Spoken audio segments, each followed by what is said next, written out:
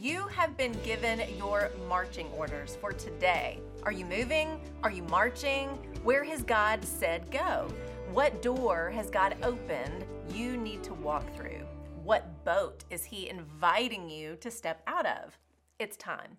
This month is a month to move forward, to advance into what God is calling us to. Did you know the month of March used to be the first month of the year? It did, until January and February were introduced and pushed March to the third month of the year. In the early Roman calendar, the first of the year began with March, and in certain parts of the world, it is still what kicks off the new year for some. Here's a little history. The meaning of March comes from ancient Rome. Named after Mars, the Roman god of war, it symbolized the time on the calendar when winter had passed and war would begin again. Movement and advancement for kingdom causes was awakened and renewed with the coming of March. For those of us in the northern half of the world, it's the beginning of spring.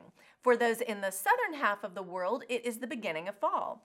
It's like the kickoff month that moves us into the next season. If I had no clue what month it was and I took a walk outside, I would simply notice the air is warmer and see the daffodils and tulips beginning to bloom.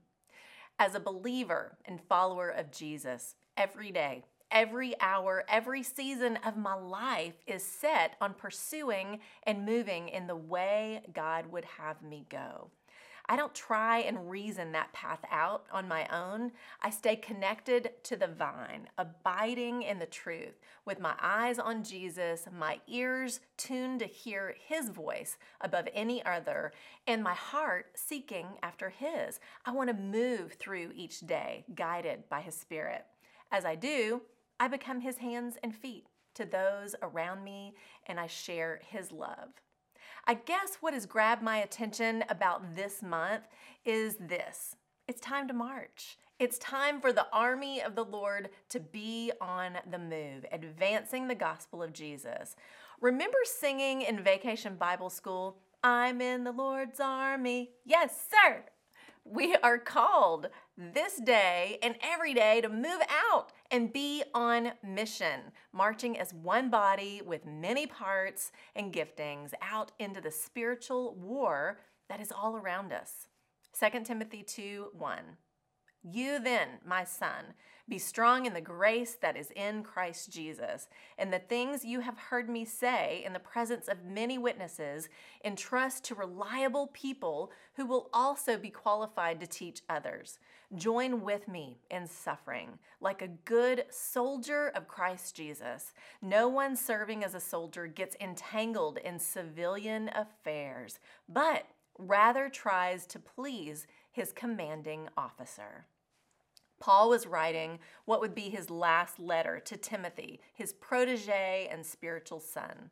Written from a dark, cold prison, he gives Timothy his marching orders. He knows his time is limited, but he also knows Timothy is ready to march on without him. We can be challenged and encouraged by these words today.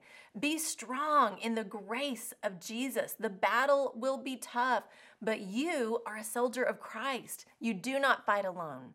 Take the truth you have been given and advance it, share it, and teach it to those around you. Don't get distracted or entangled by the affairs of this world. Keep your eyes on Jesus, your commanding officer, and march on. We've been given our marching orders, and the time to move, advance, and refocus is right now. That's the truth. The Bible is full of men and women who said yes to move and march forward in obedience to God. As they did, God showed up big time. All month long, that's my focus. So I hope you'll join me as we dig in deeper together at lifeword.org. I'm Lori Klein.